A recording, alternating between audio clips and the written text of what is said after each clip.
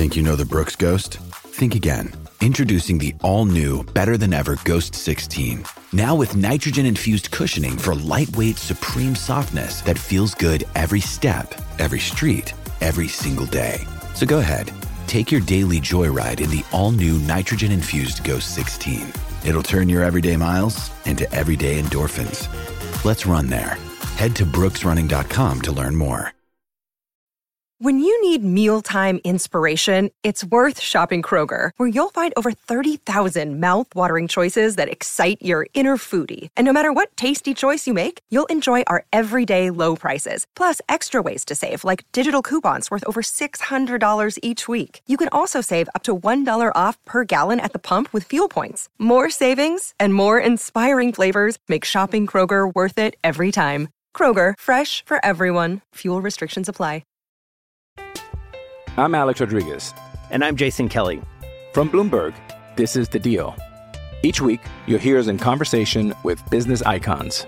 This show will explore deal-making across sports, media, and entertainment. That is a harsh lesson in business. Sports is not as simple as bringing a bunch of big names together. I didn't want to do another stomp you out speech. It opened up so many more doors. The show is called The Deal. Listen to The Deal. Listen to The Deal on Spotify.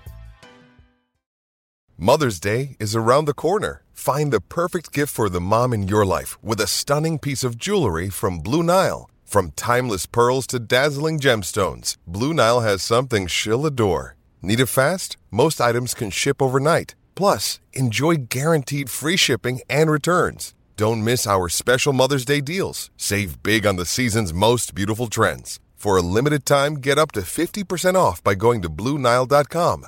That's BlueNile.com. Hey everybody, welcome to It Never Rains on this podcast. I'm Hythloday. I'm the managing editor for Addicted to Quack. It's a website.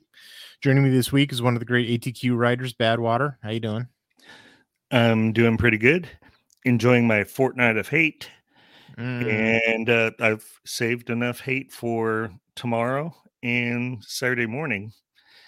So the only thing I can say that's really good is that I don't have to grind my teeth down all day waiting for a night game between the Huskies and the Ducks. You know, it starts at 12:30, and so there won't be waiting all day trying to do something productive. Well, they're calling for rain in Seattle, so maybe like overcast, gray, gloomy Seattle. Maybe it'll feel like a night game. Does your hate for Washington extend to the basketball team? Not necessarily. I haven't been subjected to the good and bad with the basketball team that I have with the football team. It's kind of been difficult to hate on Mike Hopkins, other than the sort of the amusing, the Pac-12, whoever it is that votes on, coach of the year, like kind of ridiculously naming that guy, coach of the year twice. And then, like very clearly did, the first time was an attaboy for not being, the old coach. The second time he clearly didn't deserve, and should have gone to Dana Altman. But they were just like sick of giving it to Dana Altman. Like, oh my God, you find that so often with like the way that these like blanks of the year awards go. It's just like, well, man, if we gave it to the team that deserved it, then like X team and X player would just win it every year. So like, we got to do something, to change it up. So let's give it to Mike Hopkins, and then it just like his team sucks for like 8 consecutive seasons. It's just like, and so like every time I would write about him on Twitter, I would just be very certain to note like 2-time coach of the year winner Mike Hopkins has, tripped and fallen down the stairs or whatever, So anyway, you have written, you've actually finally concluded your basketball preview series, both the men and the women. Almost. Wait, you got one more? There's still Arizona. Oh my God, you haven't done men's basketball. My God, you're really dribbling these out, man. Like you started these back in like June, dude. Yeah. Well, I originally, for the 3 people that actually listen to these podcasts, when we're writing as a staff. It's the entire golf team, dude. Like they're bullying us on Twitter. Yeah, when we're we got clubs and shit. When we're coming up with things to write about when there's nothing to write about, like July, Hythloday is not only a great writer in his own right, he's a great site editor also. I mean, we're talking the only guy paying you to say that, so yeah. I'm pretty good with words, and Hythloday caused me to look up 2 words last year, and I could have cheated and understood the context, but that would be cheating. So I looked them up, and they were succinct. Good words. But as a site editor, we're kind of twiddling thumbs trying to figure out what to do, and he comes up with the idea, well, let's do men and women's basketball previews. So a lot of fun. I jumped on the women's basketball right away, and then we lost a writer that was going to be doing the men's basketball previews. So I decided to take that on as well. And I figured, this would be a good chance to learn something about teams that I don't know about. And before doing this series, I really didn't know very much about any of the teams. And I thought, well, this would be great. I'll have some future material for, future Pac-12 seasons, and then the Pac-12 decides to implode. Well, that's how it goes. I mean, I've got an entire database of all these Pac-12 players. I mean, 4 of them are going to the Big Ten, so I won't be a total scratch. But and I sort of expect to see a number of them in out-of-conference games, which is probably going to be true in basketball as well. Yeah, that's going to be true in all the minor sports. I'm sure there's a lot more fluidity. They haven't put together schedules years in advance like they have to do with football. So the 2 that you have most recently written are about Washington, UCLA. Let's start out talking about the Washington article.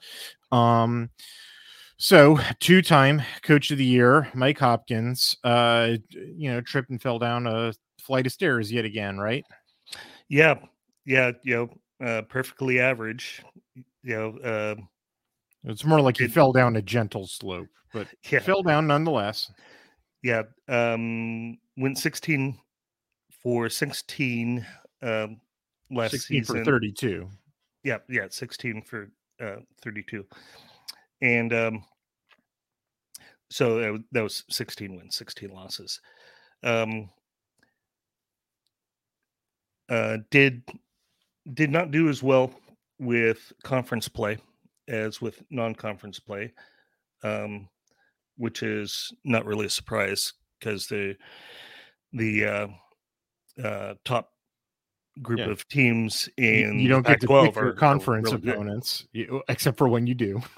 Yeah, exactly. And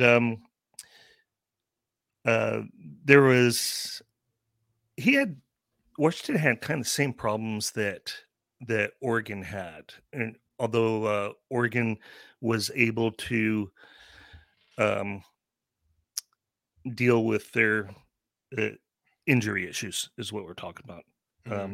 Oregon kind of came out a little bit better at the end of it, even though last season Oregon was just kind of decimated with injuries.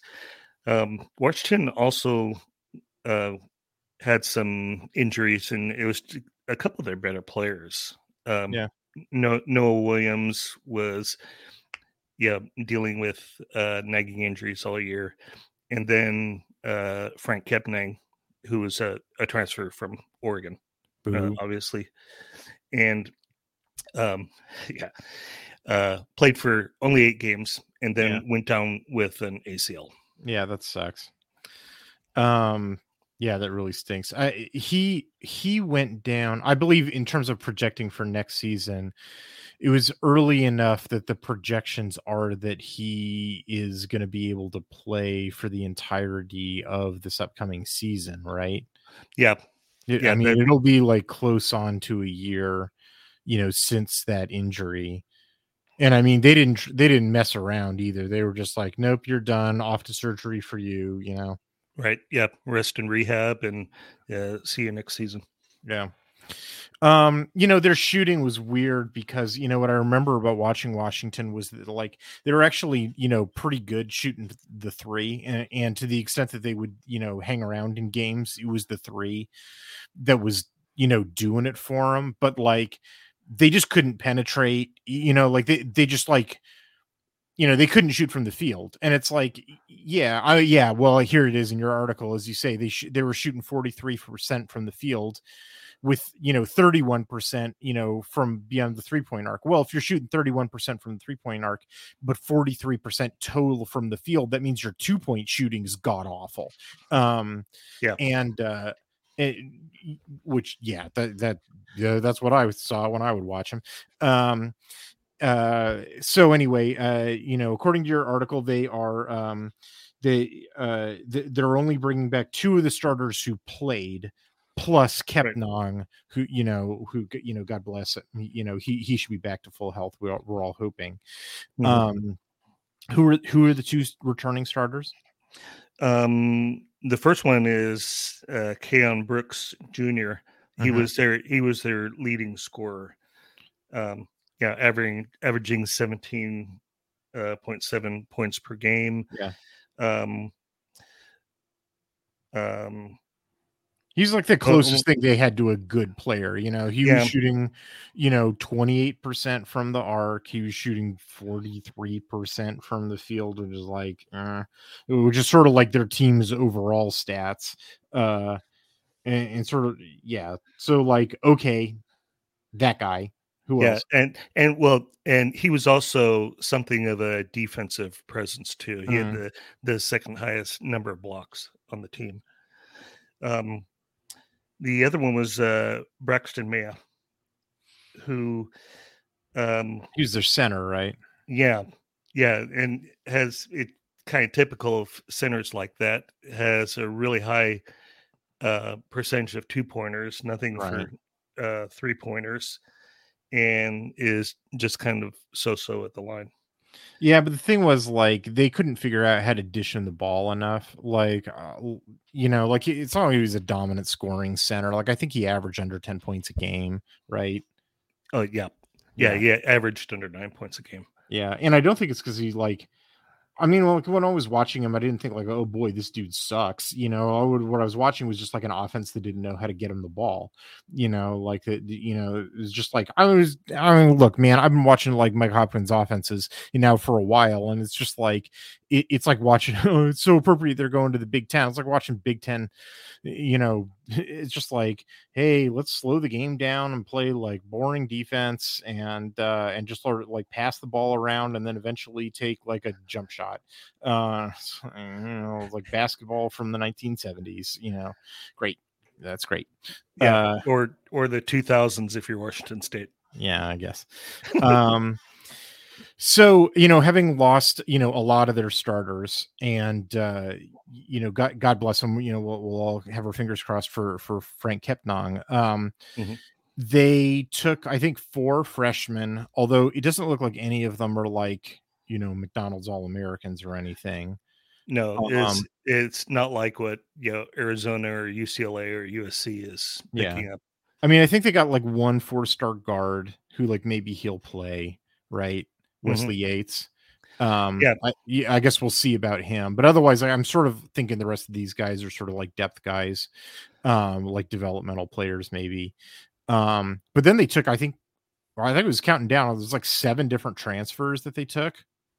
Yeah, 7. Because they excuse me, they lost a lot of leadership, and production.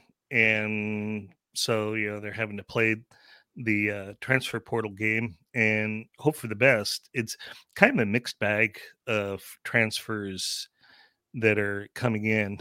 They have the potential to have a productive impact. And I think it might be one of those things where they're also bringing in some valuable game experience in trying to impart some of that, and helping to be field generals for the youngsters. I mean, I guess I was reading through the list of the players that you listed in your article, and I'm sort of like, all these guys are sub 50% shooters. A couple of them are productive, but at sort of lower levels. In terms of would be scoring double-digit points per game. The dude from Nebraska looks like a Muppet and scored 4 points a game. I don't know, man. Like I thought this offense needed a lot more firepower, not more leadership.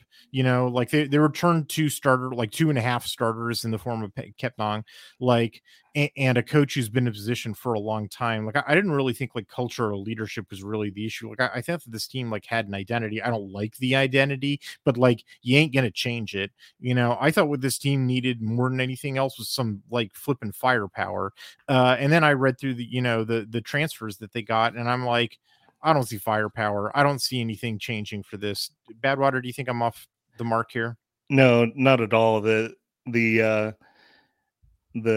player who has the most on paper firepower potential is Moses Wood, but he's from Portland. So, University of Portland. Yes, University of Portland. So, good luck transferring those stats to the Pac-12. Portland's not a bad. Portland's not a bad basketball team, but is he a guard or? Yeah. Okay. A guard. I found him in guard. Okay, so 6'8", 15.3 points per game, 6.3 rebounds per game, 45% from the field, which, hey, that's better than Washington's, average last year. 40% from 3-point range. Yeah. Not bad. Yeah. It's the 3-point range and the 84% on the line. I mean, that shows I could definitely see why Mike Hopkins likes this dude, and looking at his picture, right. I can definitely see why Mike Hopkins likes that dude. Okay, I'll buy your argument, Badwater, definitely, of him being okay, that guy goes to the top of the list in terms of being a Mike Hopkins guy. I'll definitely buy that argument, but they need a 25 point a game dude. What I mean? Yeah, and they just don't have it. It doesn't. I mean, it doesn't look like you can always find a dude who just gets a spark. But I mean, I just didn't see anybody who came in and just I don't know. Yeah, exactly. I don't know. I it's just sort of, I come from, I as I keep saying, whenever I do these, talks with you, Badwater, about this, we're now on 21 of 24 of these,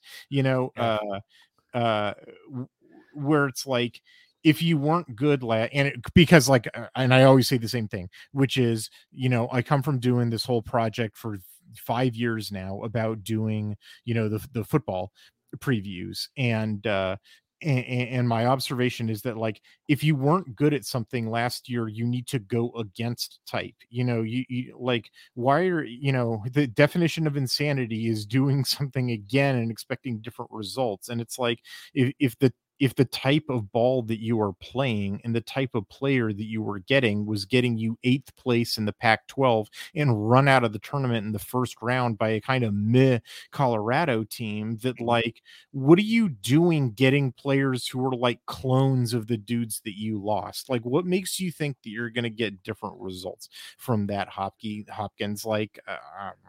So yeah, that's my prediction. All right. Yeah. Well, and I said as much. They tied for 8th last season. I really don't see them going anywhere from where they were last season.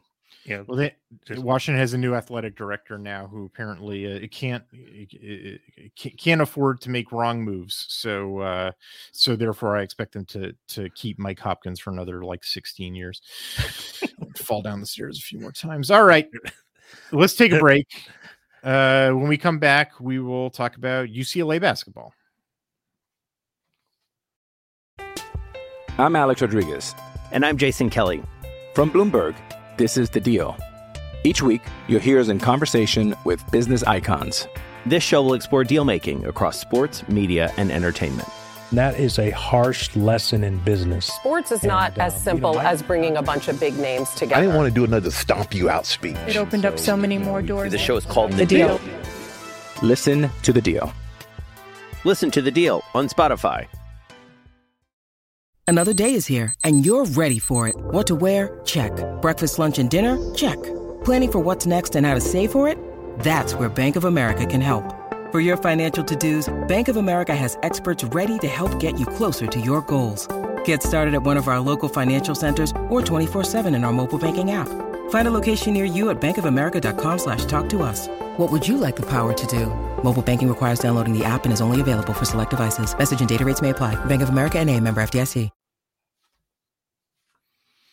Okay, so Mick Cronin came into UCLA back in the 2019 season, replaced legacy of like 3 bad coaches at UCLA who they kept around for too long, and has done a pretty good job. Made it the Final Four, made a couple Sweet 16s, assembled a pretty good roster.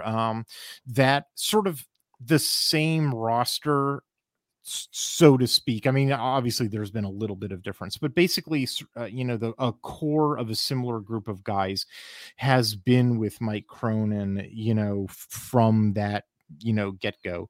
And now they're basically all gone, right? Do I have that right? Yeah, pretty much.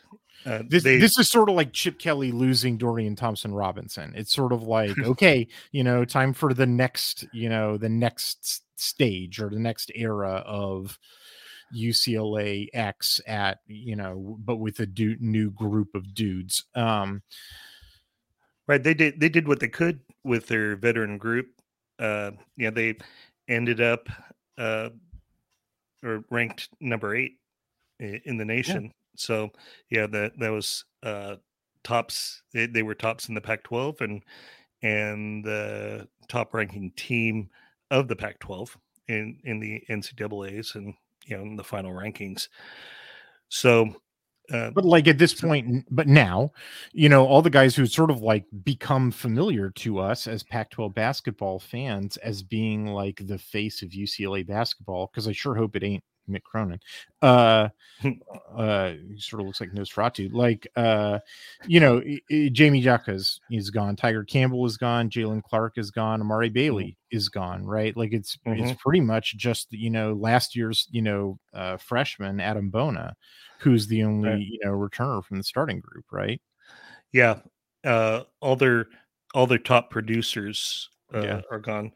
And Bona was only a 23-minute 7.7 points per game dudes, so we're not talking about like the team captain kind of deal, so they're sort of it's a rebuild or a reload year.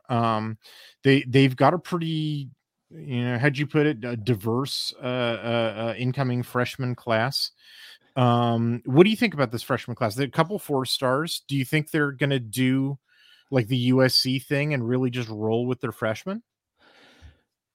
Well, they do return some players from last year's squad that have some playing experience. They were used off the bench. They weren't used nearly as much as the starters. I mean, the starters are what pushed it. I mean, but that's putting it mildly, man. Like these guys barely got any time, unless I'm missing something. Am I missing something? I thought these guys barely played, really, and they were coming in for like 20 seconds of garbage time in a couple of games. Yeah, I think what Cronin is after is bringing in a talented freshman class and choosing from his freshmen and his sophomores. Sure. Who's, I mean, I'm not saying who's that means that those guys suck. producers. I'm just saying that like the idea that like it's not an open competition is probably wrong. Like the idea that like, oh, it's gonna be these dudes that they had on the conveyor belt and the freshmen are all gonna redshirt and it'll be their turn in 2 years. Like, I don't think that's true. I think it's gonna be, it looks to me like it's, you know, the redshirt freshmen or the guys who were sitting on the bench last year, and then the new players who are coming in this year, and they all just go in the pool together, and like whoever the best 5 are will be whoever the best 5 are, and that's that. And like, just because you were on the team last year doesn't, I don't think, you know, gives you a leg up. I mean, that's my read on the situation. Do you disagree with that? No, and I think that the non-conference portion of UCLA's season is going to be very interesting.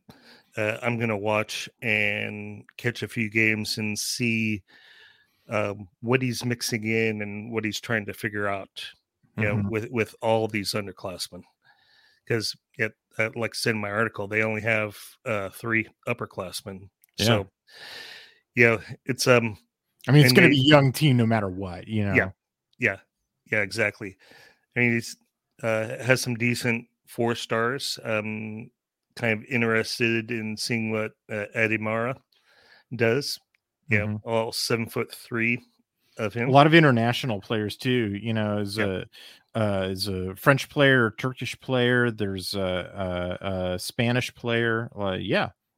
The Serbian player. Yeah. So the as we've seen from Dana Altman, you know, he brings in players with European experience. Granted, that's more through the portal, but they generally pan out pretty well. So, like I say, it's going to be interesting to see how these guys play, and you know how a team of basically youngsters just kind of adapts and grows. You know, what kind of growing pains are they going to have? It's going to be some interesting viewing. Yeah. I mean, it's difficult to make predictions, you know, about like who's going to wind up winning jobs because, like, I mean, the pool is like half true freshmen, and the other half of the pool is guys who, you know, didn't get much playing time. And as we both sort of agreed upon, you know, it's unlikely that anybody has a leg up over anybody else. So we're just going to have to like wait and find out. You know, the only thing we could tell is probably going to be a pretty young team. You know, Nick Cronin, you know, can coach pretty well. You know, I've talked to some, you know, UCLA podcasters who are sort of like, I'm a little worried you can't win the big game, but like, you don't have to play the big game for a couple of months. You know, he's got time to figure that one out.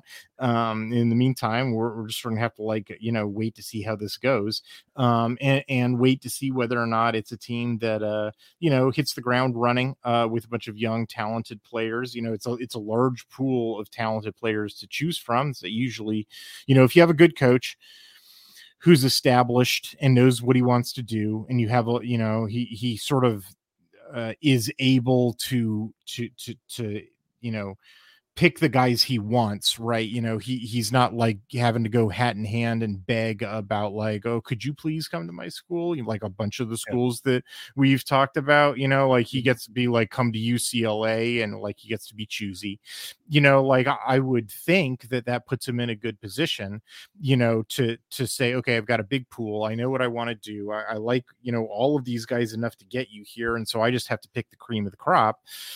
You know, it's just a question of like, well, none of them are going to be super experienced, and they got to figure out how to gel together, and all this, you know, the standard questions that come with a young team. So, you know, we'll just have to see. And UCLA has done something that's kind of unheard of from any of the teams that I've covered. They only bring one player off the transfer portal. The Serbian that I mentioned. Yeah. Who's at Utah previously, right? Yeah. Stefanovic. Yeah. So, you know, I couldn't find anything, at least in the Pac-12, on the men or the women's side that used the transfer portal so little as UCLA. It's they're just a weird anomaly, and I'm kind of interested in seeing how that's going to work out for him. All right, let's take a break. When we come back, we will talk about Washington football's offense.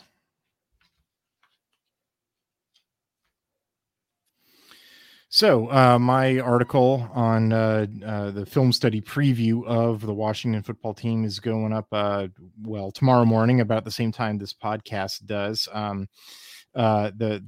The earlier podcast we did this week with Adam Holland, we talked about the defense, because I realized when we started recording that because of the bye week, I had only written one article in like 2 weeks. And so I was like, what the heck am I going to talk about? So we talked about the defense. And so we decided to split it up. And then we talked about the defense in the first podcast this week. And now it's time to talk about the offense. The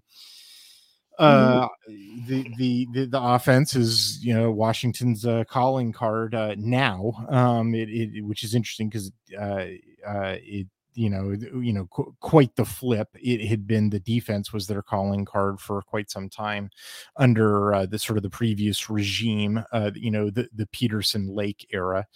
And then briefly during the Lake era, the offense, to the extent they had any, was quite famously run the dang ball, which at this point they very much do not run the dang ball. Like at all. That was actually one of the more interesting, or at least interesting to me, stats that I discovered when charting all of Washington's games, both this year and last year. Actually, these last 2 years are not the only years that I've charted Kalen DeBoer's offenses, because Oregon opened with Fresno State in 2021. My off-season project, or one of them for the 2021 season, was, all of Fresno's 2020 games. And then I continue to keep an eye on Fresno State in 2021 because they also played UCLA. Did they show that same run to pass disparity? No, the thing about Fresno State that was very interesting was that they had a couple of very good running backs, Mims, and I'm sorry, I'm blanking on the other one. And for the Mountain West, their offensive line was basically like an average run blocking offensive line for their level of play. And so, I don't think that, let me see if I can spit this out correctly. I think that Kalen DeBoer's passing offense the structure of his passing offense is intrinsic to Kalen DeBoer. I think he designed a very interesting passing offense, which I will talk about a bit in a minute. Like schematically interesting. And that's totally him. That's totally his calling card. On the other hand, I think he's kind of run game agnostic. Like I think if he has, this is sort of speculation on my part, but it's because it's not like I've interviewed him or anything.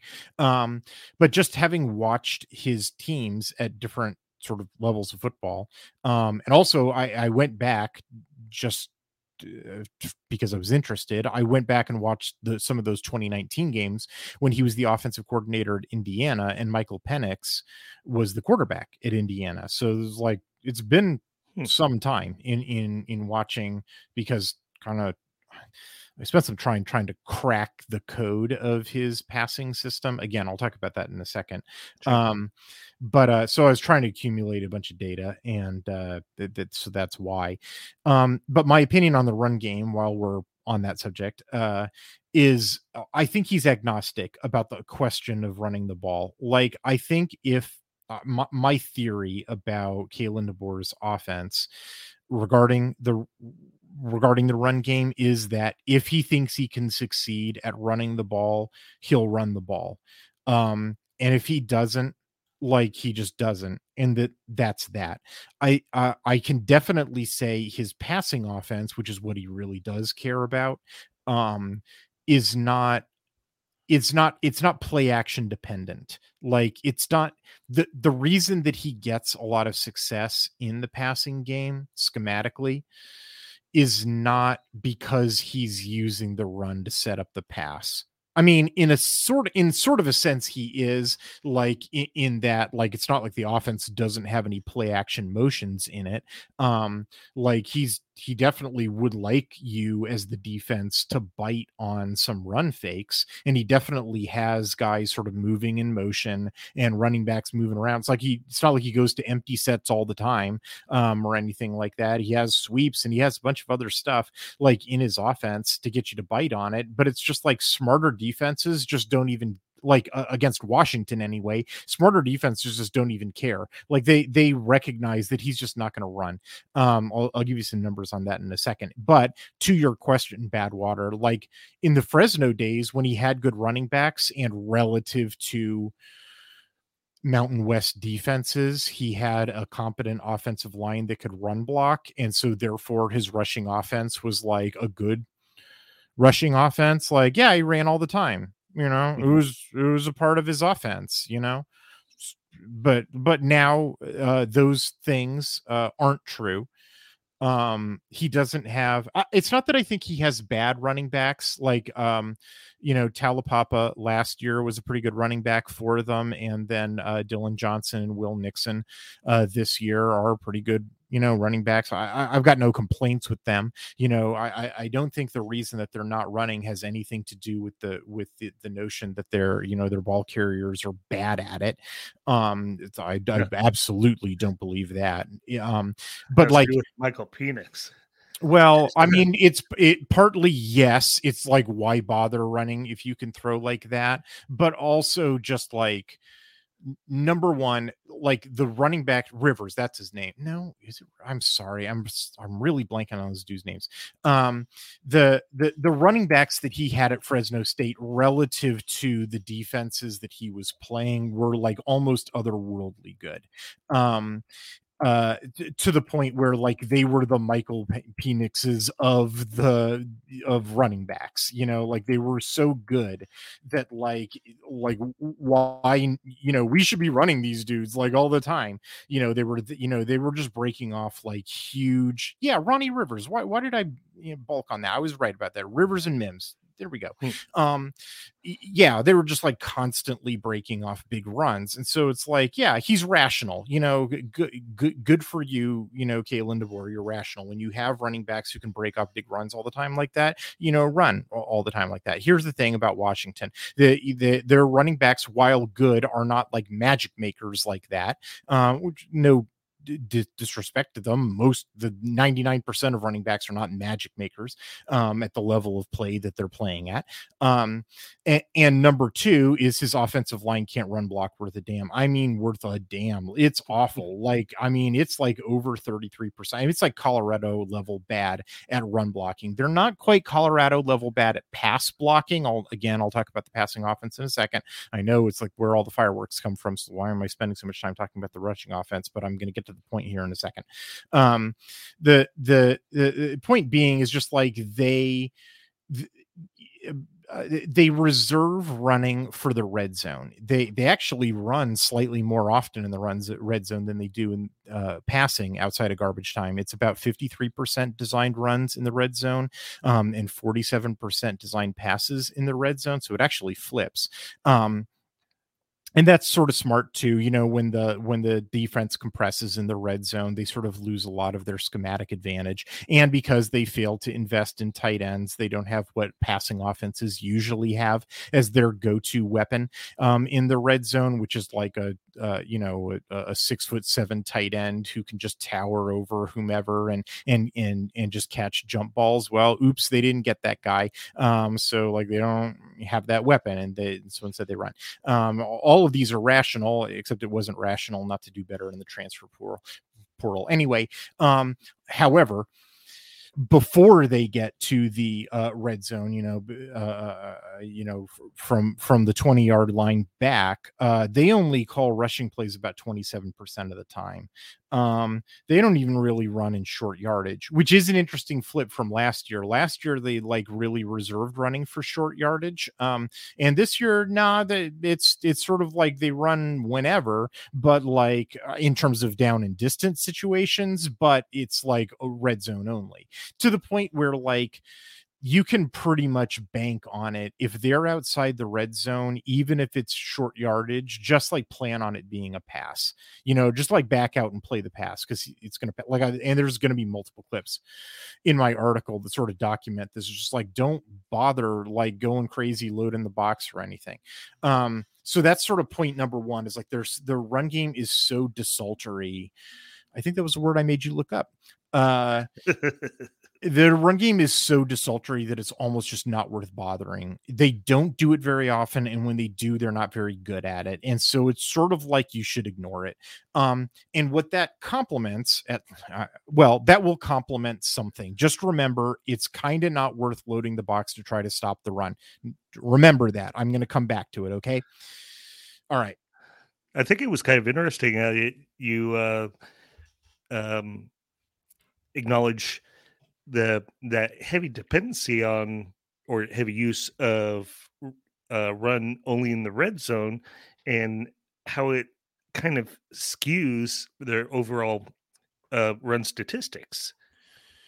Especially with explosive runs. Because their explosive rushing number is poor.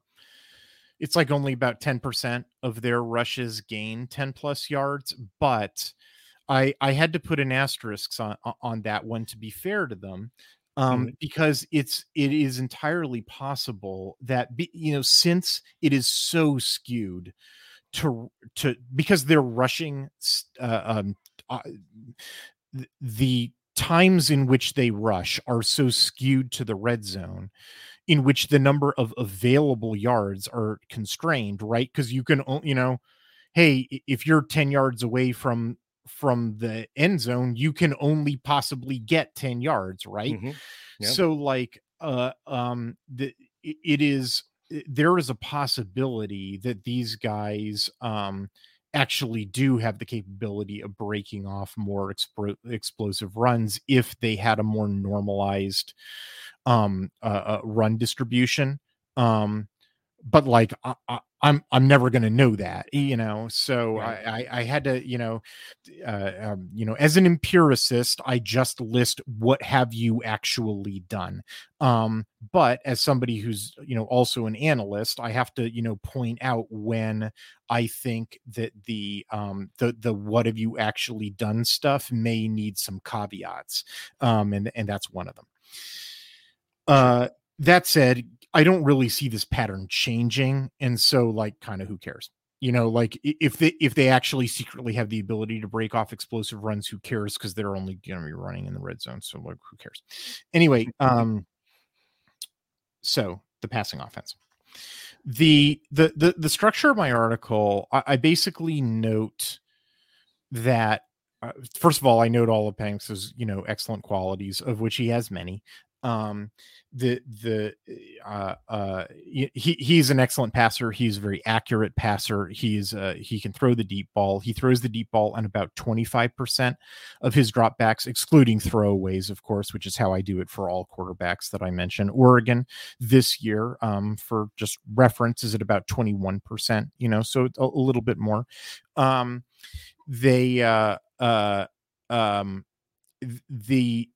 It is other qualities that Penix has that are like, kind of amazing, is that dude always wants to complete the pass. Like he, unlike like a whole ton of Pac-12 quarterbacks whose like fan bases love them because, well, he always scrambles to get us out of trouble and to keep our drives alive. Like, no, not really, Michael Penix. Like, he's really like, I am going to complete the pass that the offense, calls for me to complete. He does not drop his eyes. He's not dissuaded.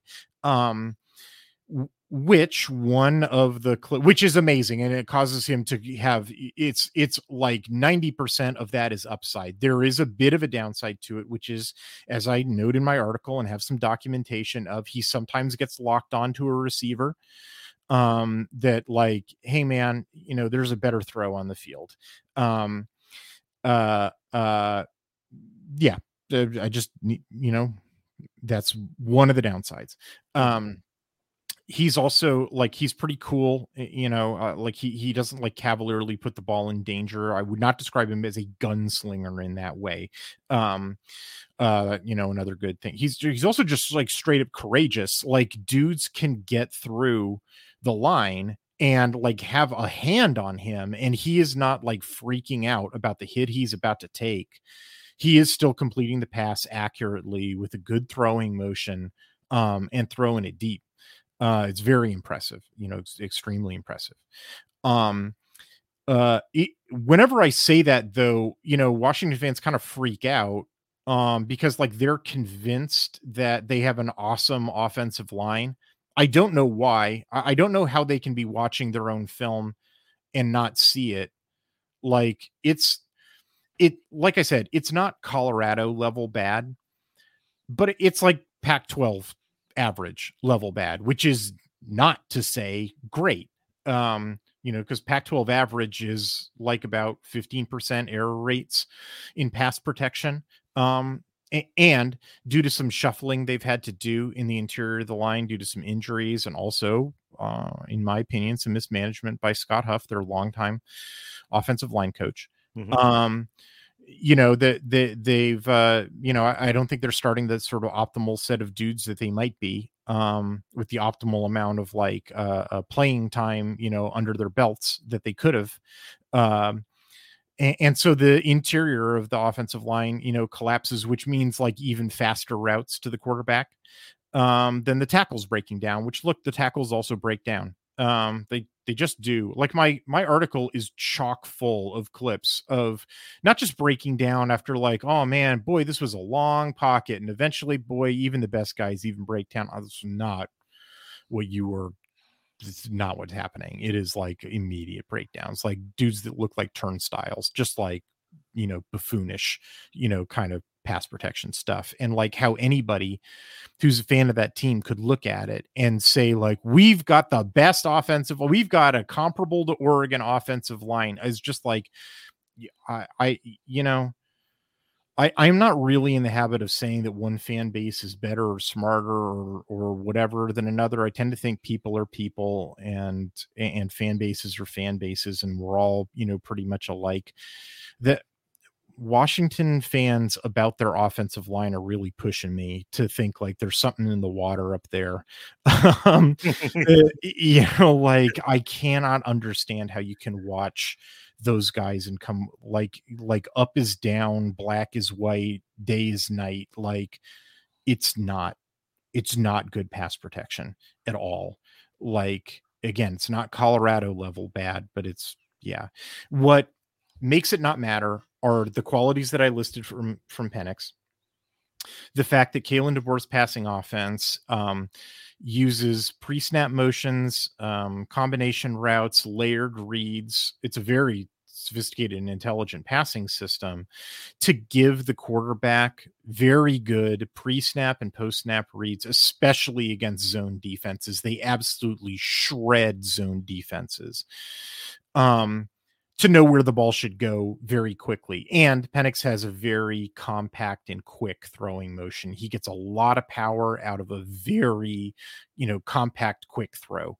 And, the stat that I compiled was about, I've forgotten the number already. It's something like 64%. It's in the 60s somewhere of the passes that come out of his hand are there. The ball is out of his hand within 2 seconds of the snap. And just like physically, it's almost impossible for the pass rush to get to him within 2 seconds. Like humans just don't move that fast. In the offensive line, no matter what you think of them, they're not made out of tissue paper. They're still made out of flesh and bone. Even if you've defeated them, it still takes you some time, to get to the quarterback. And like if he has properly read the defense and the defense hasn't covered, very, very well, he's got his throw and he's made it, before the pass rush has knocked him on his butt. Mm-hmm. And as I was saying previously about his character and his temperament and his courage and all his other, qualities, he doesn't panic. He doesn't scramble. He doesn't drop his eyes. He maintains good throwing motion and accuracy, even under pressure. and you combine that with, good reads in a system that shreds zone defenses, and it means that the ball's gone to a big play, before the pass rush is able to take advantage of the fact that the protection has broken down. And here's the other upshot of that. I feel like this is a theory. It's only speculation, but I've been watching it for so long that I feel like I've got so much data that this theory is on very solid footing. I feel like most defensive coordinators turn on the same film that I've been watching. They see the same piss poor protection out of the offensive line, and they say, I know what the solution is to this passing offense is. I'm going to blitz. I'm going to destroy this line and knock this quarterback down. And that'll be how I solve this problem. It's a mistake. The second clip in my article, or video compilation in my article, and I could have put so many more, is blitzing is a mistake. Blitzing has a very low success rate against this offense. And the reason why, it should be fairly obvious from all the things that I've said, blitzing doesn't make you get home faster. Blitzing doesn't make you faster. All it does is increase your odds of getting through the line. Well, your odds were already high. You can get home with 3 pass rushers, as a subsequent clip compilation in my article will demonstrate. Several subsequent clip compilations in my article will illustrate. Blitzing doesn't make you get home faster. However, blitzing does eliminate dudes from the pass coverage. And when you need to win with time, not with increasing your odds of getting through, but with time, what you need to do is add dudes to the pass coverage. And that's why Arizona's had the right idea. They went 180 degrees the opposite strategy. They didn't blitz except for a couple of times, which I made fun of them for in my article. Just so super stupid. There's a crazy blitz in my article that I was just like, what the is this, Arizona? Anyway, they went 180 degrees the opposite direction. They were playing 7 defensive backs, and they mostly backed out, 7 or 8 dudes into coverage on every play, starting in the 3rd possession. They were playing their normal defense the first 2 possessions, which was just if you're going to do it, guys, you should do it. They got in a hole because they weren't committed to it until the 3rd possession. It was strange. Anyway, where it's look, man, because here's the thing, Penix's success rate when he holds the ball, when he gets rid of the ball within 2 seconds of the snap, is over 73%. Penix's success rate when he holds the ball for over 2 seconds falls to 44%.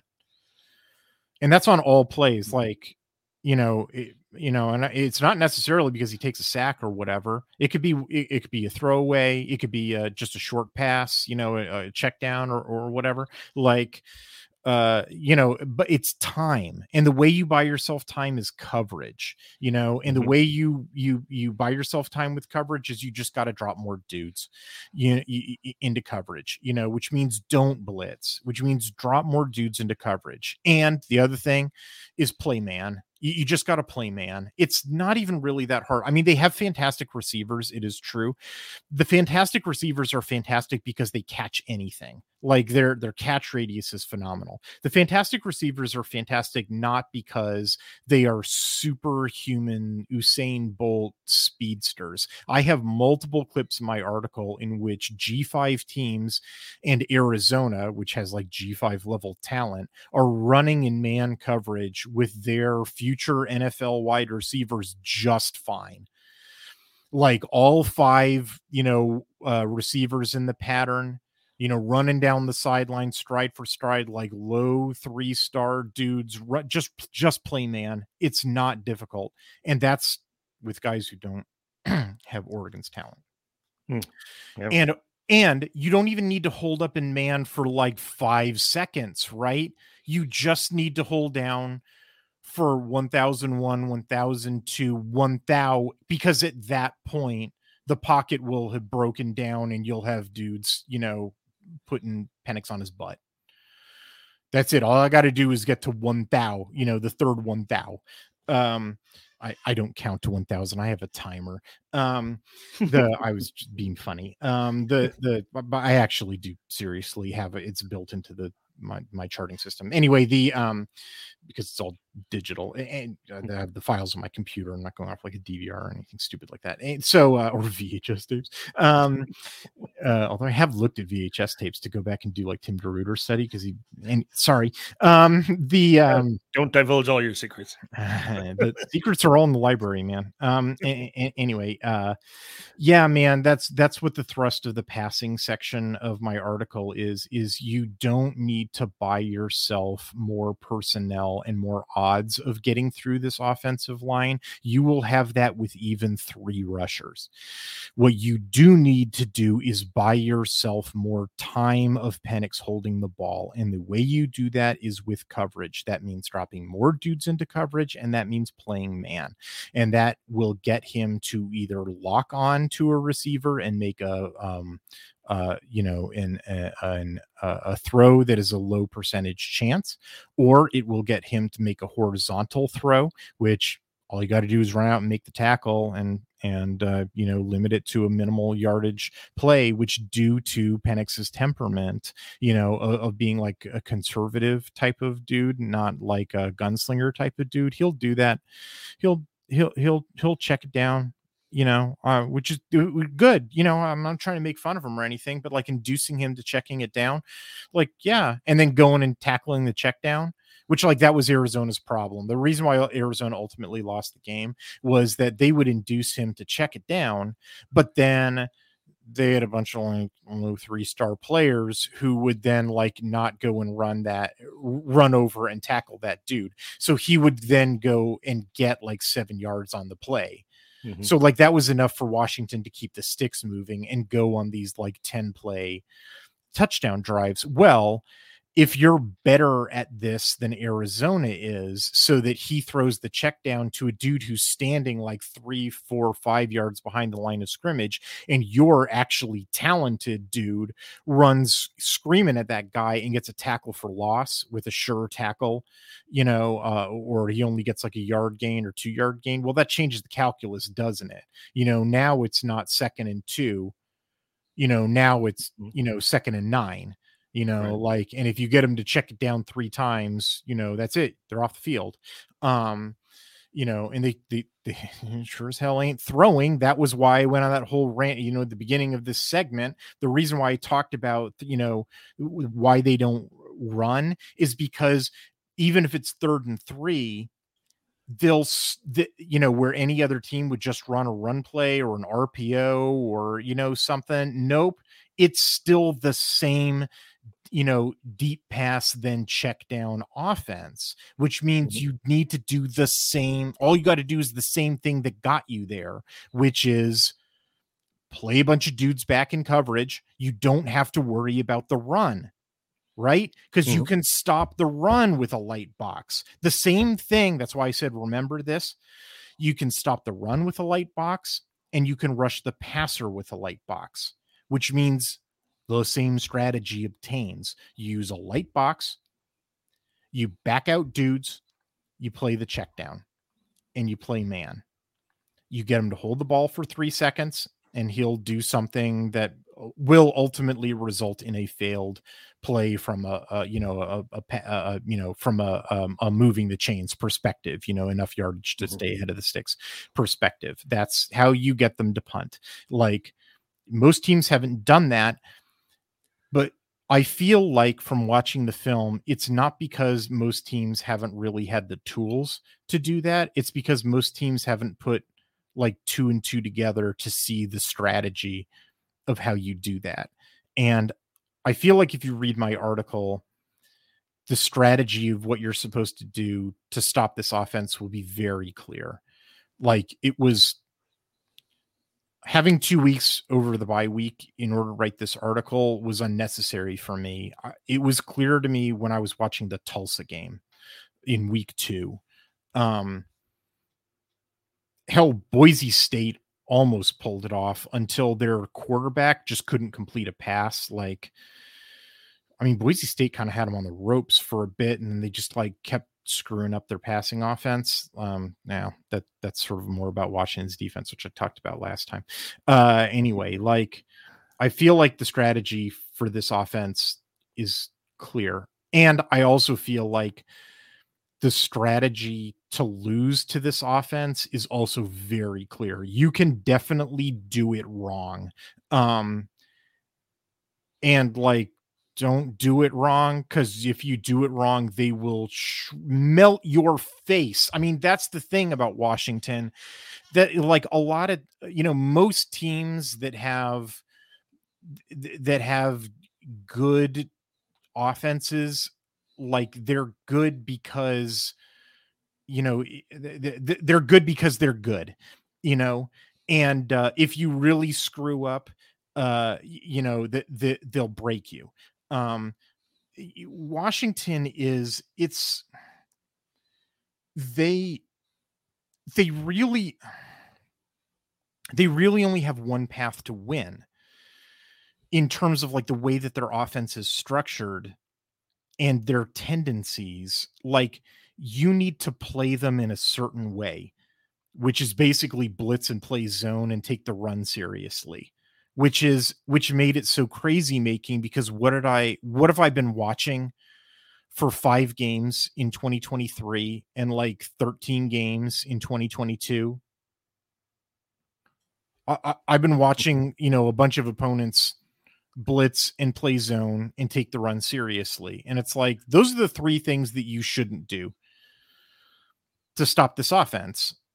Meanwhile, if you actually dive into the numbers and look at the stuff that they're bad at and look at their tendencies and look at how to manipulate them, you will see that if you do the opposite of all of those things, which like Johnny Nansen did, a guy that like lots of people that I talked to over the summer thought was a complete dummy, and like Arizona was screwing up by retaining him on staff in 2023. Mm-hmm. Like Johnny Nansen figured it out. Like all he needed to be able to do was tackle the check down. He would have won that game. Oh, and also have a quarterback that's taller than 5'2". Yeah. I felt like the strategy was clear. What do you think, Badwater? I think that Lanning is nobody's fool, and that we're going to see a lot of that. And it's heartening to me that we've seen improved tackling with short passes. That's true. Tackling is definitely essential. That's something else that's all over my article in terms of their successful offensive plays, is like, they get a good play, or they get a decent play, or they throw a check down, which starts out as a bad play, but then the good plays turn into great plays, the could be unsuccessful play turns into a successful play because they make the tackler miss. So yeah, absolutely, got to tackle. Well, and what you say with both offense and defense is certainly illuminating. I mean, it's really easy to convince yourself that your offensive line is great when, in fact, it's kind of a mirage, because the quarterback has gotten rid of the ball so fast. I mean, I kind of understand national pundits falling for that, because like, oh, we don't watch games. We just look at the box score and see the sacks count is low. But like, if you're a Washington fan, you're watching the game, aren't you? Like, yeah. I think we might need to like mount up a rescue mission just for like pure humanitarian reasons and see if they've got like, are they using lead pipes? Like it's something. Right. Maybe there's something in Lake Washington. All right. I think that'll do it for us this week. Do you have any parting words of wisdom for us, Badwater? No. Huck the Fuskies. God, I want the Fuskies to lose in the most embarrassing way, like always. I always want to do that, and I want them to be defeated, and I want to hear Softy's cries of anguish. I want to feel the tears coming through my speakers. Oh, I don't want much. It's the small things in life. It's such things don't motivate me. I've always just been interested in the chess match. Football's a strategically fascinating game. I am interested in Washington first and foremost because I think, well, as I was saying, I think there is a correct strategic way to approach them and an incorrect strategic way to approach them. I definitely know, I guess I'll put it this way. I definitely know that there is an incorrect strategic way to approach them. I think I know a correct strategic way to approach them. I am interested to see if Dan Lanning, A, avoids the incorrect way, B, devises a correct one, C, if it's similar to one that I came up with, in which case, like, I don't know, maybe I should go get paid millions of dollars. Yeah. Well, I'm just hoping for a good Oregon win, and I've been to good and bad when it comes to contests against the Huskies. I was there at Autzen for the pick.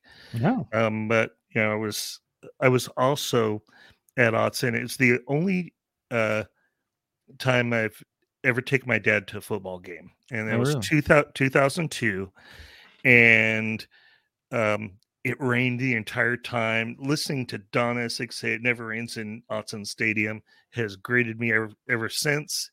The Huskies kicked our butt.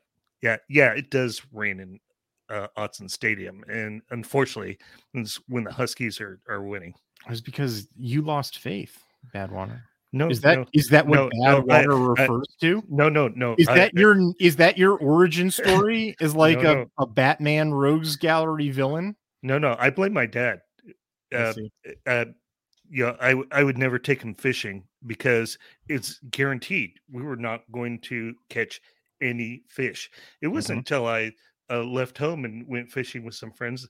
Oh, fishing does work. I see. It's my dad is the common denominator. So I don't take my dad to Washington games anymore. Well, you're right. You're wrong. Don Nessick is right. It never rains in Autzen Stadium. It may very well rain in Husky Stadium. They are calling for it, which, like, I don't know how that's going to play out for a team that can't run and loves to pass. Most importantly, however, it never rains on this podcast.